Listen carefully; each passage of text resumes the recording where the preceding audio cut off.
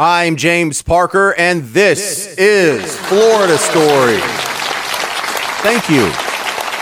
For our first Florida story, we go down to Jacksonville. A Florida man is indicted for a $5 million fraud scheme. 64-year-old Dwayne Sykes, over the last 10 years, slowly drained about $5 million from his employer at a credit union. And how'd he do it? He would buy stamps on the company account, take those stamps, and go sell them on the street. That's right, black market stamps.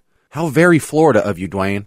To make it even more Florida, neighbors were surprised because he lived in a middle-class house, drove a dumpy car, didn't dress flashy. What did he do with all the money? It turns out he's produced 85 movies and TV shows since 2007. He has his own IMDb page. Now, none of them are hits. They all stink.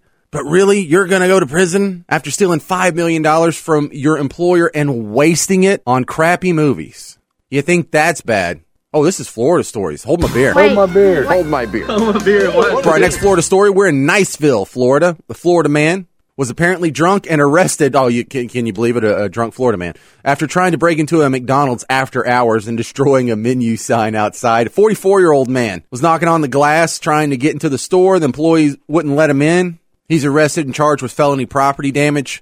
Dude, the food's not even that good. Who would want McDonald's that bad? Taco Bell? Maybe. But not McDonald's. It gets worse. Hold my beer. Hold my beer. Hold my beer. Hold my beer. For our next story, we go to Sanford, Florida. We've heard that before. Jay-Z and Beyonce, of all people, are producing a documentary about the 2012 shooting of Trayvon Martin. And in their research for the documentary, they've uncovered some text messages from George Zimmerman where he threatened to feed Jay-Z and Beyonce to an alligator. And another text, here's the quote, "Oh yeah, and tell Jay-Z he's a B and his wife is a broke whore." But I can't speak on the Jay-Z part, but there's no way anyone can think Beyonce is broke. And she's not the one who slept around. Jay-Z's the one who cheated on her. It gets weirder, though. Hold my beer. Hold my beer. Hold my beer. Hold my beer.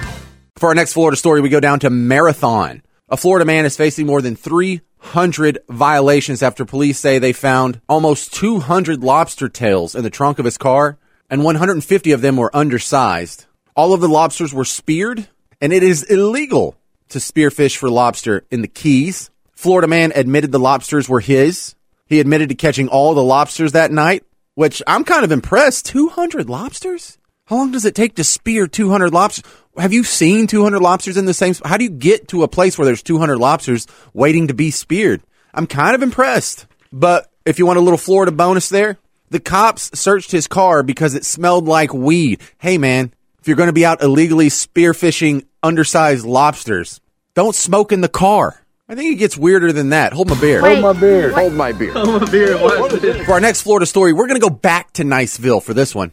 There was a house fire last week. Niceville police officers and firefighters showed up around 5:30 p.m. They could see smoke coming from inside. But then a naked man bust out the front door, said, "I'm sorry," and closed the door.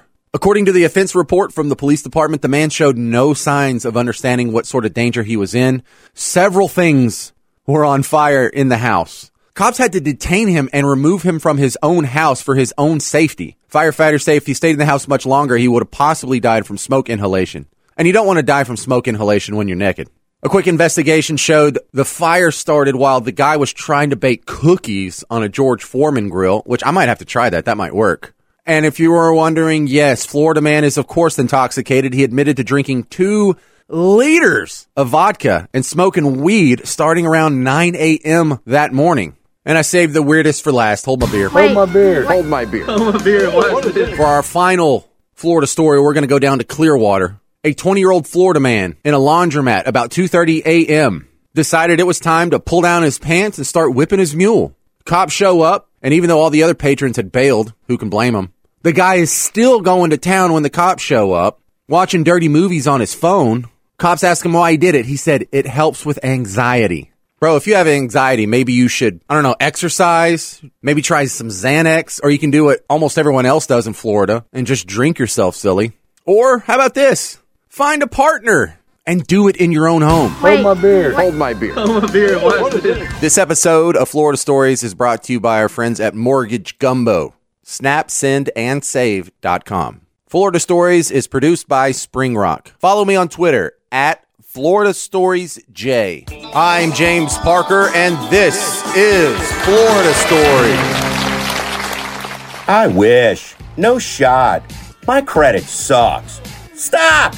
Nobody cares. But at Mortgage Gumbo, credit don't scare us. We have the knowledge to put you on the right track. We work with Challenge Credit daily and have proven methods to get you on the track to home ownership. So let's start your journey today. Visit SnapSendAndSave.com. That's SnapSendAndSave.com. It's that easy.